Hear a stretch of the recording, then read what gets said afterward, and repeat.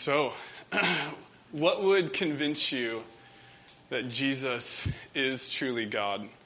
This is kind of the sermon series we're in right now. Convinced. What would convince you that Jesus is God? Some of you guys have been convinced, maybe when you were really young, or maybe when you were in high school or college or later in your life, that Jesus is truly who he says he is. But I think there can be some confusion in that for people who are looking in. What convinced you that happened? For people who are looking in, I think when they see a Christian and they can be jealous of the fact that they have faith, they're jealous of the fact they have faith because they think that person's a Christian because everything makes sense to them. At some point, all questions were answered. At one point, God completely made sense to that person. And that's not the case at all, right? If you're a Christian in this room and maybe you feel like you have to pretend like that is the case, that you don't have questions anymore, right? That you don't struggle with doubt at times, right? That there's times when you wake up in the morning and you have a hard time getting going, right? That happens not only to the person who is not a Christian, but also the person who is a Christian. And so what would make somebody, like the song said earlier, be so crazy as to say, heart, soul, mind, strength, everything I've got, I've decided to follow Jesus? What would make you do that? For some of us, maybe all of us, we have to remind ourselves often why we first made that bold move. But for you who perhaps are here and you're still not convinced by this, I encourage you to ask somebody who is and just say, what made you convinced? Because I think for a lot of us, it's super scary to ask the question. And sometimes it's scary to answer the question. It's scary to ask somebody, so what made you convinced? Right? What made you want to give your whole life to this thing, right? Because this seems too big, too large, too crazy. And so for the last couple weeks, and then this week and next week, we're looking at the story of some people in the Bible who became absolutely convinced that Jesus is God. Absolutely convinced. 2 weeks ago, we looked at the story of Mary Magdalene, and if you weren't here, the story of Magdalene is simply this. She was this woman who was incredibly afflicted. She had 7 demons. She was crazy, and Jesus freed her from that. And so it wasn't a point in her life where she was sitting down studying all the ancient Grecian scrolls of philosophy and go, oh, I think Jesus is the Logos. No, she met Jesus. Jesus freed her, and her life was just changed. And so if someone sat down with Mary and they said, why are you convinced that Jesus is God? She would be, because I was crazy and now I'm not. I was in absolute bondage. I couldn't control my thinking, my emotion, my feeling, the way I acted. I would just snap. And all of a sudden, I met Jesus, and Jesus changed me. And then the rest of her life, she's learning about who this Jesus is. Okay? It's not that she had perfect knowledge. All of a sudden, Jesus freed her, and she's like, oh, right? I'm all-knowing. No. If you're a Christian, you're not all-knowing. You've been changed. And so the next week, we looked at these 2 people walking on a road. The road to Emmaus, and Jesus started walking alongside of them. And they had just seen Jesus die. They were his followers, but after he died, they were confused because they'd put all their hope in him. And then as they walked with him, and they were kept from seeing him, he started explaining all the words of the Old Testament and showing what had pointed to him. And so why did they come to faith? Because of the power of remembrance, right? That they remembered both what Jesus had said before he died and what he fulfilled afterwards. And so then when he broke the bread with them, their eyes were opened, and they were so impressed by the fact of who Jesus was What would convince you? Today, we're looking at a character. We don't know his name. He's just the centurion, the executioner who put Jesus to death. And what convinced him? What I really love about the story of the centurion is that the centurion has no previous knowledge of the Jewish religion. Assumingly, he's Roman. Usually centurions came from wealthy families, and so then they came and they were put in charge of 100 men. And this is a guy who is likely from somewhere else closer to Rome, and then he's been transplanted to Jerusalem. And so he just drops in. And if you come into a place that's totally foreign to you, there's a lot of things that are just normal that aren't normal to you. And to help you understand that, I thought of some things that are normal to us that probably aren't normal to other people who aren't from the Northwest. If you aren't from the Northwest, it's very challenging to say the name of a lot of things around here, right? Like Klahowya or Sequim. It's not Sequim, it's Squim, right? Or Sequamish or Puyallup, right? Or Klickitat. I don't even know if I said that right. Right? If you are from the Northwest, you are familiar with the migration and spawning habits of salmon. You've seen that happen, right? If you're not from the Northwest, that's crazy, right? You're like, oh yeah, they have this, they smell it, right? If you're not from the Northwest, it's crazy to think of 250 cars going on a boat together, going through the water. If you're in the Northwest, you're familiar with that, right? If you are from the Northwest, you think you know what good coffee is, even though people around the world have been drinking it for centuries longer than you have. And they don't put milk in it. Okay, right? Isn't that crazy? So I remember when I was in Basque Country a couple years ago, and I was drinking their coffee, and they're like, "How do you like it?" And I was like, "Well, it's not quite as good as what we have in the Northwest." He was insulted, and I have no idea why. But there's those things that if you come here and you just think it's normal, like if you get invited to the beach, you naturally bring a heavy down jacket with you. And that only happens if you're from the Northwest, right? If you were anywhere else, you get invited to the beach, you're wearing your bro tank, like you go, you lather up.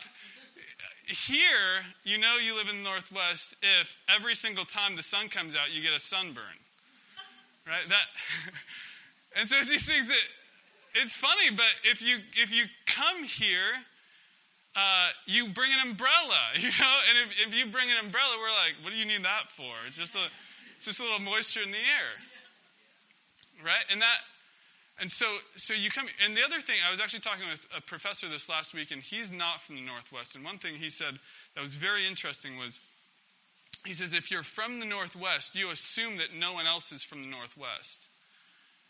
He goes, if you are from the East Coast, when you introduce yourself to somebody, you say, who's your family? Because you assume you know their family. But if you meet somebody in the Northwest, you assume you're from California, that's great. Because even if you're from the Northwest, like me, I asked where I'm from, and I'm still like the Philippines. Right? I was only there for 2.5 years. But I'm not. And so you just assume that because part of that is, how many of you know someone who's in the Navy or works with one of the Kitsap bases here? How many of you guys, don't be bashful, every one of you know that, right? Don't play like you're not from the Northwest, right? It just proved my last point. So, right, that if you are from here, there's certain things that you know. So this Roman centurion he was an outsider. So there are things that he didn't know, he wasn't familiar with. Same thing happens if you are raised in a Christian home, things that are just second nature to you, that if you weren't raised in a Christian home, can be completely foreign to you. I remember when we started the Coffee Oasis, and I remember having conversations that it was like mind-blowing that people didn't know John 3:16, right? Because even at one point in American history, everyone knew John 3:16. But it was crazy to know this generation of kids who didn't know, for God so loved the world, he gave his only begotten Son, that whoever believes in him shall not perish but have everlasting life. Right? And those words I could just rattle off at the age of 3, right? That just came out. There were people that, when you mentioned the name of Jesus, they had no association to who Jesus was.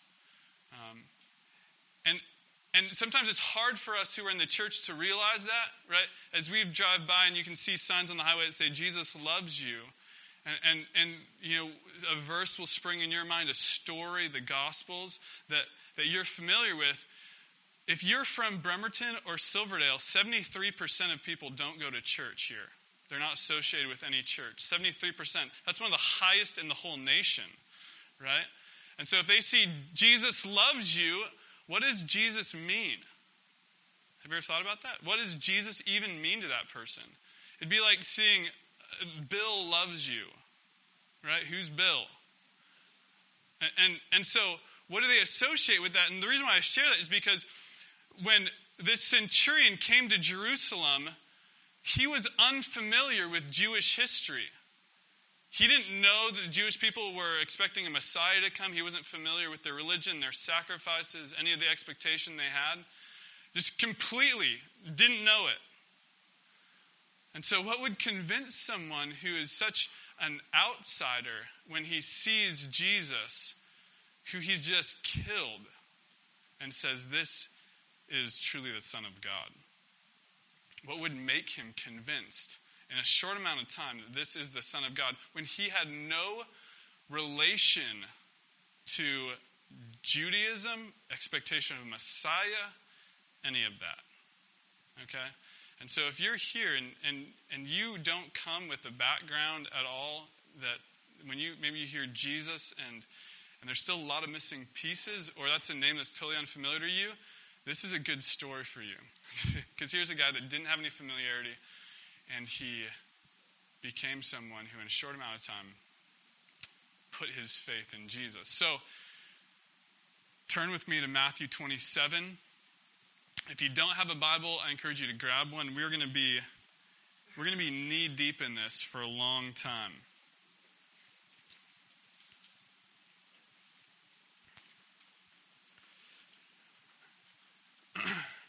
There's 4 parts to this story in the book of Matthew 27, where the centurion enters. The interesting thing is the centurion and his cronies, right, the 100 guys that are under his command, they get a lot more airtime than Jesus in this story in Matthew 27. And there's 4 parts to it. The first part is the centurion meets Jesus. The second part is that the centurion mocks Jesus. The third part is the centurion kills Jesus. And then the fourth part is the centurion believes in Jesus. So we're talking about a time frame here of just a couple hours. And him and Jesus' relationship looks like this. Meet him, make fun of him, kill him, believe in him. There's a lot going on here. So literally what I'm going to do is I'm just going to read, and we're going to talk through each part together. And I'm excited. Truthfully, as I tried looking through the centurion's eyes, I just fell in love with Jesus all over again as I studied for this, and I hope it's the same for you. The context of this, starting in verse 1, is it says, early in the morning, all the chief priests and elders of the people came to the decision to put Jesus to death. Larger context is that the Jewish leaders have been plotting for some time now to kill Jesus. And they get one of Jesus' own, one of his disciples, to betray Jesus. I don't know if you've ever experienced betrayal before. I don't know if you've experienced someone who you love, who all of a sudden turns on you. And this is what happens with Judas. Judas turns on Jesus, betrays him. They all come and they get Jesus. He's in a garden praying. And they grab him, they take him before the high council, right? And so he stands before a religious council, and they decide to put him to death. They don't have the authority to put him to death. And so what they decide to do in the morning, after he's gone through this whole night ordeal, in the morning they then bring him to Pilate. Now, Pilate is the governor of the whole region, and Pilate has the authority if he wants to put Jesus to death. So, we're going to start in verse 11 here. Meanwhile, Jesus stood before the governor, and the governor asked him, "Are you the king of the Jews?" "Yes, it is as you say," Jesus replied. When he was accused by the chief priests and elders, he gave no answer. Then Pilate asked him, "Don't you hear the testimony they are bringing against you?" But Jesus made no reply, not even to a single charge, to the great amazement of the governor.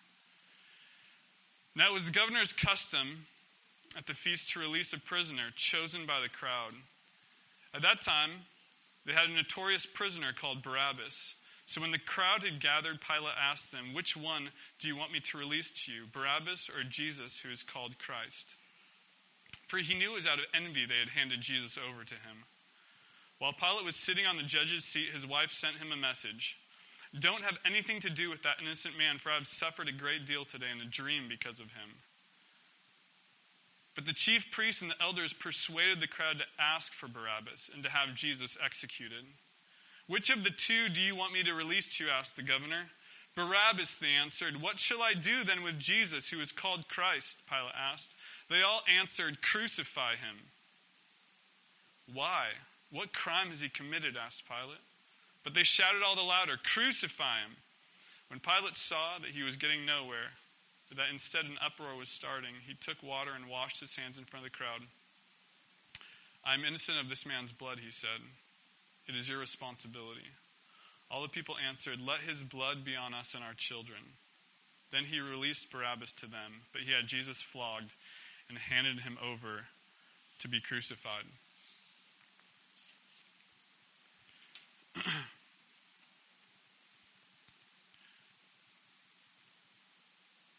So there's a couple things we learned from this, from the centurion meeting Jesus. The centurion, being part of the guard, would have been present here. Would have been surrounding Pilate as Pilate made his decision of what he was going to do with Jesus. The first thing he knows about Jesus is this, is that when Pilate asks him, "Are you the king of the Jews?" Jesus simply says, "Yes, it is as you say."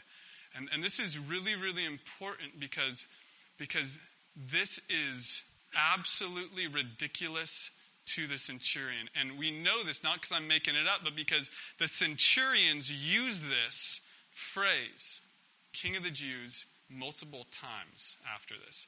Hold that in your thinking, "King of the Jews," because this is what they're introduced to Jesus. This man thinks he's a king. Well, for the centurion, a citizen of Rome, who is king? Right? Caesar is king. What is king? King is power. Right? King is authority. King is domination. And this man has none of that. The audacity to say, "Are you the king of the Jews?" And this man who has been already brought before the Jews and condemned to death, how could this man say, "I am the king of the Jews"? It's absolutely ludicrous. But Jesus isn't ranting. He's not mad. He's not getting upset. He's not trying to defend himself.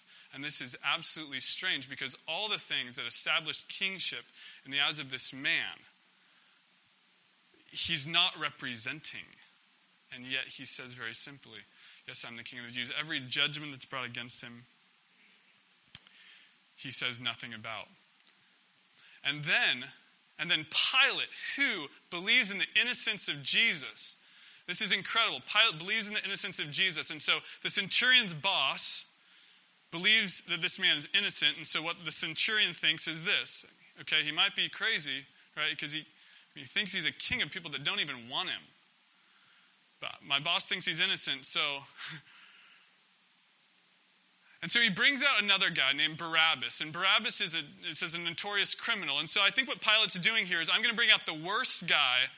And they will see obviously when he's compared to this guy, right? This guy who's a murderer, right? Barabbas. And it says notorious. And so this isn't a guy that you look at probably and think, okay, we want him just roaming the streets again. Right? He brings him out, and they bring Jesus out. And he says, who do you want? And these people who Jesus has given his life for, I really want you to grasp this.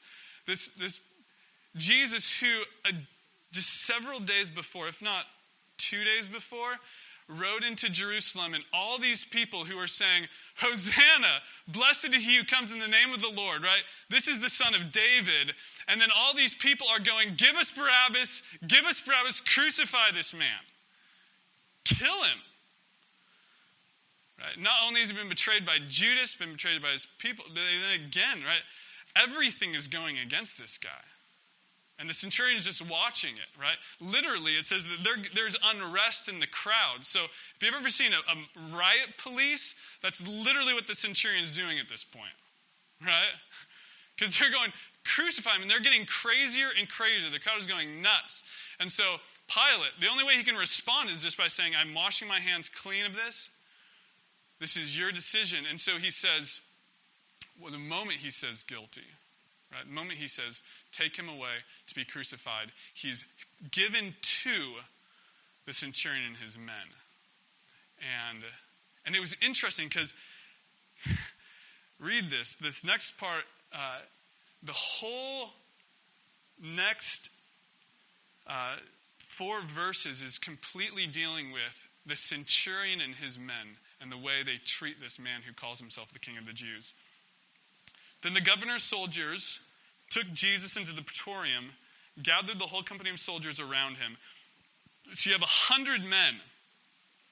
You have 100 men gathered around Jesus at this point. It says they strip him and put a scarlet robe on him, and they twist together a crown of thorns and set it on his head. They put a staff in his right hand and knelt in front of him and mocked him.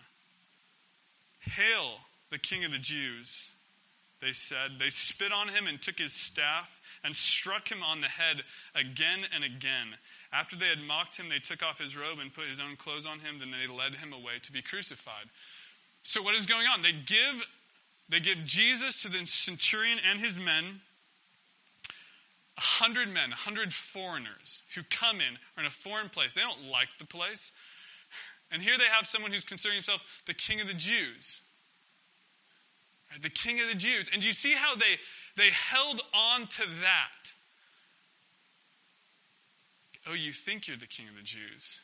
And so they bring Jesus, who has not said a word, right? Other than, yes, I'm the King of the Jews. And they take him and they strip him. Imagine this. You have 100 armed soldiers strip Jesus, put a robe on him, give him a staff to mock him, right? To make fun of him.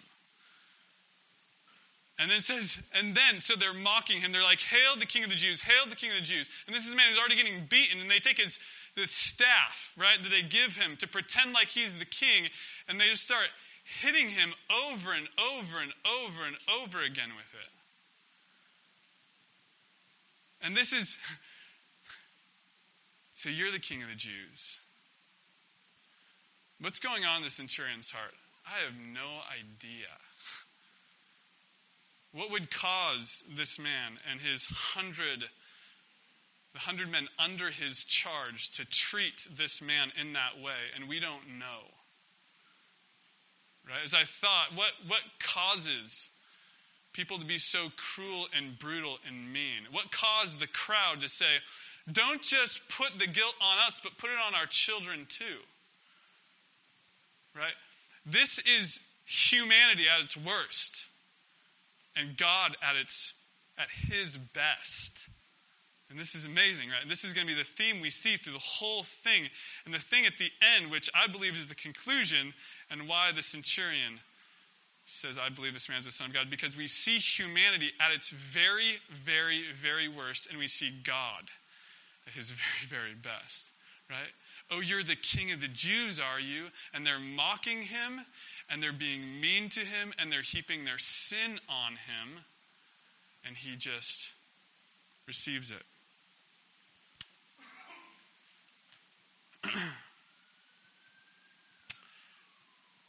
So they meet him, they mock him, and now they lead him away to be crucified.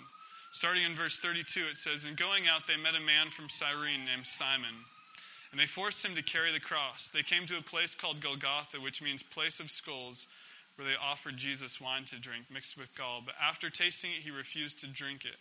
When they had crucified him, they divided up his clothes by casting lots. And sitting down, they kept watch over him there. Above his head, they placed the written charge, 'This is Jesus, the King of the Jews.'" So before we proceed here, I want you to see how the label changes. So you see how the centurion's latched on to one phrase, King of the Jews. And now he latches on to another. The whole way they refer to Jesus from this point on changes. And you'll be able to see how that changes.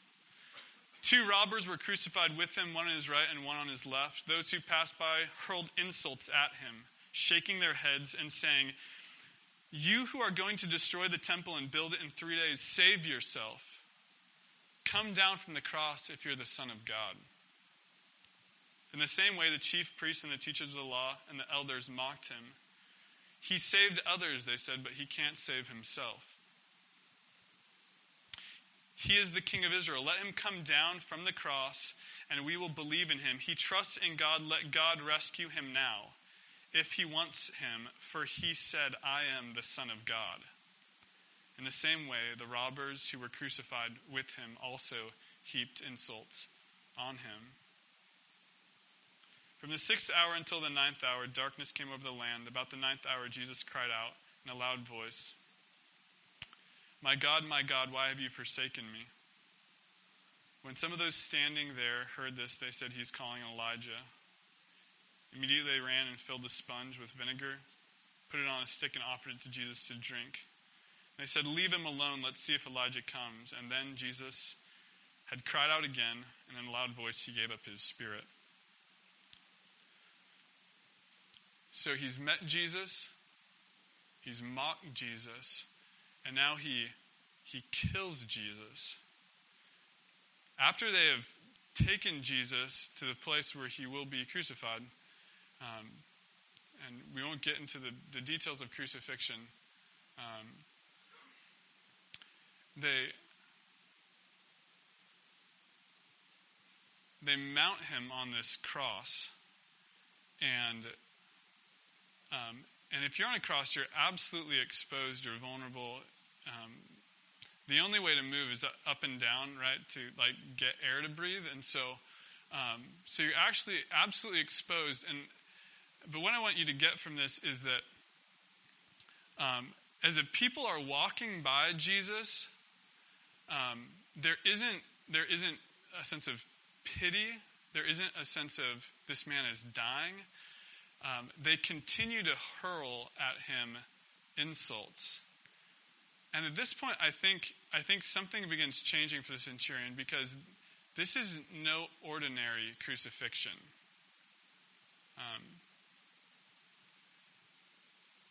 There is an amount of anger and bitterness and meanness, just human meanness getting expressed here that I have never seen before. This man has not just been beaten, flogged to the point of death, he can't even carry his cross. But after he's put up on the cross, people are walking by him, taunting him. Get this, they say, "Come down from the cross if you are the Son of God. Save yourself. He trusts in God. Let God rescue him now if he wants." In Matthew, you get early on, Matthew 4, the Spirit leads Jesus into the wilderness, and Jesus is tempted by Satan, and twice the temptation goes like this: if you are the Son of God, turn this rock into bread. If you are the Son of God, throw yourself down so God can save you. If you are the Son of God. And that's the same taunt, that's the same mockery being used here. If you really are who you say you are, then do this. And so here, and this is good for us, because we who say, I believe in Jesus, right? What would we be thinking if we were watching him die, right? And I don't know where we would have been, but I think at this point you're with him. If you're not upset, you're also going, if you are the Son of God, do something. Save yourself. If you trust God, why isn't God saving you? And so the centurion's watching it. And so the language is changing from king to Son of God here, right? And so then centurion goes, okay, I get king. I get how that works. And he's not acting like a king. But then Son of God, he's also not acting like I would expect a God to, right? The Romans had gods. And actually even the Son of God, a Son of God, was something that was used in their language. But literally what that meant was a hero, right? Like their king, their Caesar would have been considered a son of God. A Son of God. But this is the difference, is the Son of God. The centurion's getting a big theological lesson here. Because as they're heaping insults on him, what is it? They're talking about, right? You said you were going to destroy the temple and raise it up. You come to, if you're the Son of God, you're making all these claims, but who are you? And Jesus, throughout this time, is saying very few things. But what he is saying is completely unexpected. The first thing he says, as you look at these 7 sayings on the cross, the first saying is this: Father, forgive them, because they don't know what they're doing. And the centurion would be like, I know what I'm doing. I'm killing you. That's what I do, right? I've claimed authority over you by killing you. That's the way that we do things. That's the way we claim power and dominion and show people we're stronger than them. But all of a sudden things are changing, because Jesus is saying something that shows that he, as weird as it is, he's on this cross, but he's showing that he's the one in control. How does that happen? He's the one getting mocked, but he's in control. Father, forgive them. They don't know what they're doing. He looks at the thief next to him, who also has been mocking him. And then the thief starts having a change of heart, and the thief says, remember me. And Jesus looks at him and says, today you'll be with me in paradise.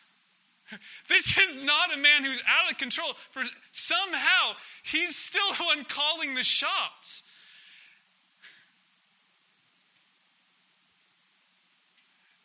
He gets to hear him say, woman, behold your son. Behold your mother. He's talking to his mother in John. He says, my God, why have you forsaken me? And the beautiful thing about this, and I don't know if the centurion picked up on this or not, but this is an Old Testament prophecy, and some people have thought that Jesus is actually reciting Psalm 22, right? Talking about crucifixion, right? Even prior to crucifixion even happening, right? And so Jesus is saying, my God, not because at this moment he's forsaken, but because he's responding to the forsakenness of all humanity.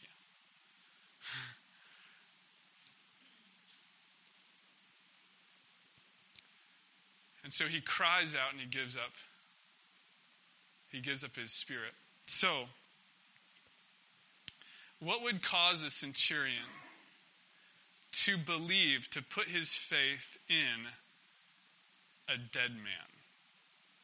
And this is really profound. And this is where we get to when we put our faith in Jesus, it's not because we understand everything past, present, and future. Okay? Because when the centurion puts his faith in Jesus, it's not because I don't even think he has an idea of the resurrection. This guy is so brand new to faith. He's just like, this is the Son, and he's compelled. This is the Son of God. So Jesus dies, gives up his spirit. When you find here, it says, the curtain of the temple is torn. There's an earthquake. People are raised from the dead at this point. Lots going on. I think all he gets is that the earth's darkened and there's an earthquake. And so what convinces him of this?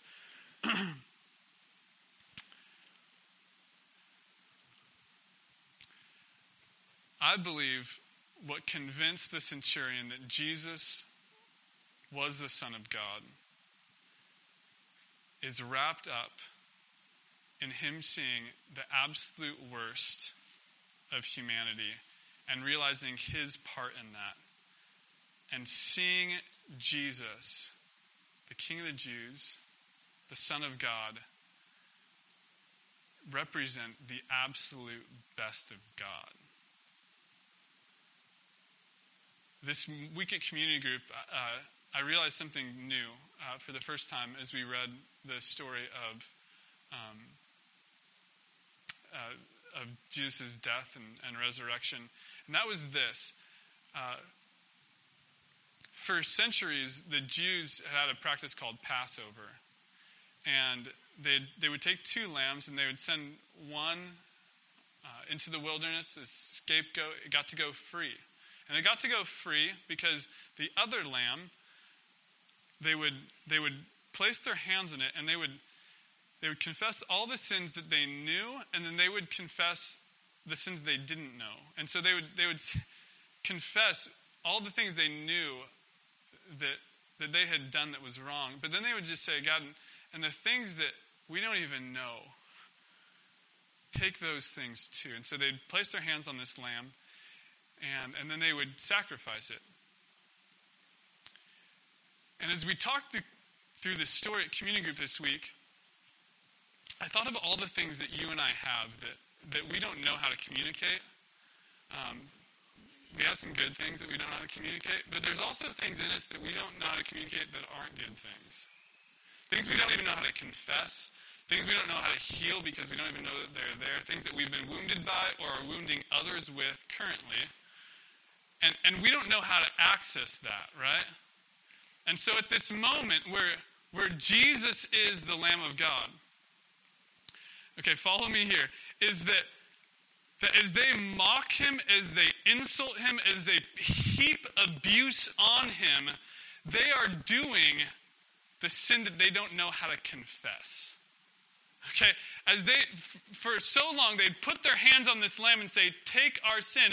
All of a sudden, they're not looking at Jesus and going, take our sin. They are just giving him their sin. They are sinning against God in this. They are saying, if you are God, save yourself. Right? And they're mocking him, and they're ridiculing him, and they're doing all these things to him. And Jesus is the lamb who they are putting their sin on at this point, right?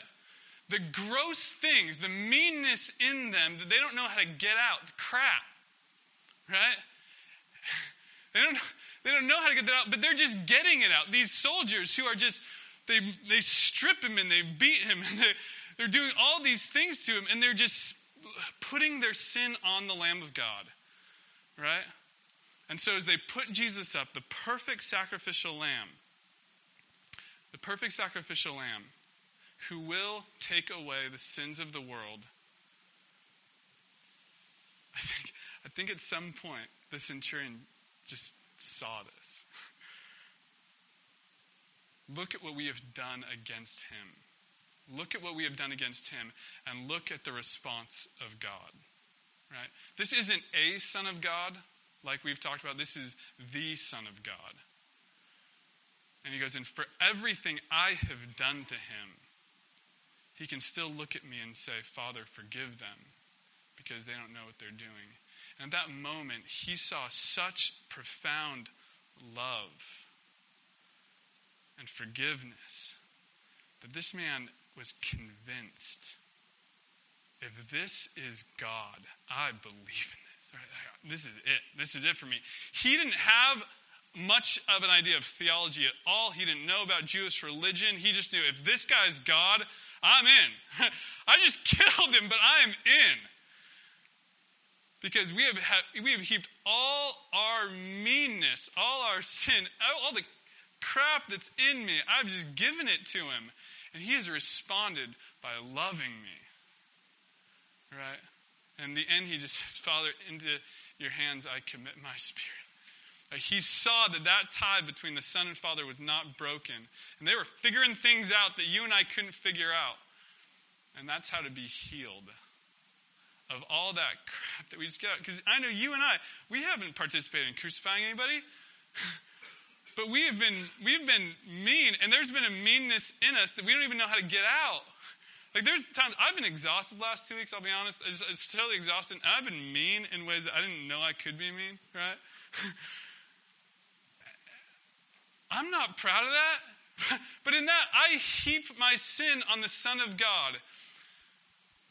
And in Galatians 2:20, I think this is what the centurion got. He says, I have been crucified with Christ, therefore I no longer live, but Christ lives in me. The life I live in the body, I live by faith in the Son of God, who loved me and gave himself up for me. And so, this is the gospel. This is good. Get excited about this. So, this is the centurion going, his death is my death.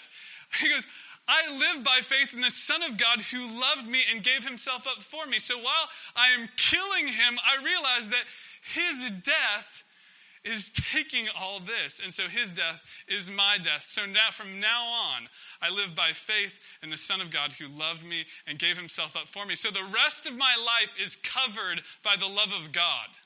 Why? Because I've heaped my sin and abuse on him. That's the gospel. Not because you have perfect knowledge of this stuff, but because you realize I can give all my anger, every time I've told God that he's horrible, I give that to him. And then I live by faith in the Son of God who loved me and gave himself for me. Amen. That is good. Because I don't know how to get all my crap out. It's there. It's deep. It's in me. And Jesus takes it all. And you get the opportunity to live by faith in the Son of God who loved you and gave himself for you.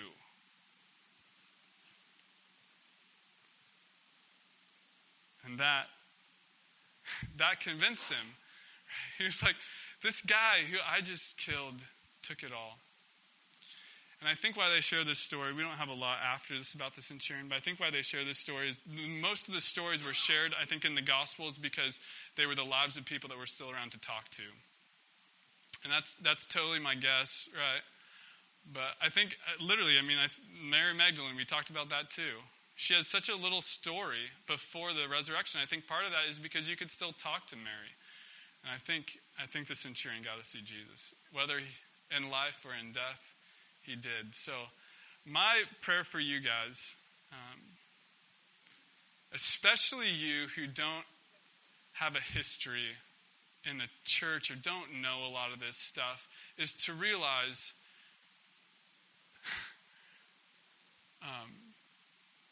you don't have to have a history in the church. There just has to be that moment where you realize all the things are broken, all the things that you just need to get out, and you don't know how to get out. You can lay on Jesus, and he takes them and allows you to live a new life covered by his love. And that's the gospel. And that's what I'm convinced of. Pray with me and we'll worship. God, I thank you for this 8-hour transformation we see in the centurion. A man who mocked you, killed you, and then even the man who killed you, even he can believe in you.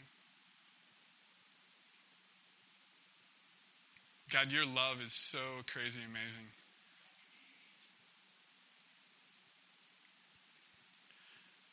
I pray that your Spirit will just convince everyone here that that love can be theirs. Maybe those who at a young age were convinced that you are Jesus, that there can be just a new conviction in their heart. That even us who have known you for so long, there's some stuff we still need to get out. And when we get the help, you aren't judging us, you're saying, forgive them. Father, forgive them.